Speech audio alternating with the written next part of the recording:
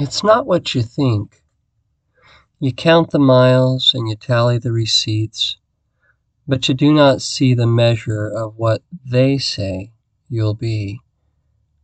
And when you think yourself behind, you look to books and study faces, and all of your glory is no more than the reflection of the fallen. And the pot stirs round a witch's brew of boiling vomit, and in each man's eyes the ghastly countenance of the lost, the skin a ghostly pallor, each a demon set to devour his neighbor.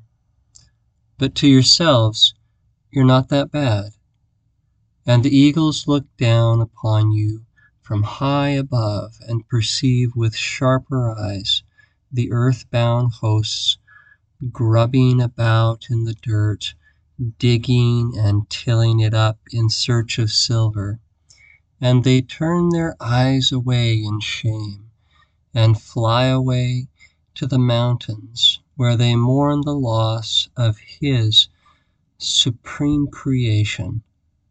And all the while you fret your bottom line and fear the day when it all collapses. Yes, it's not what you think.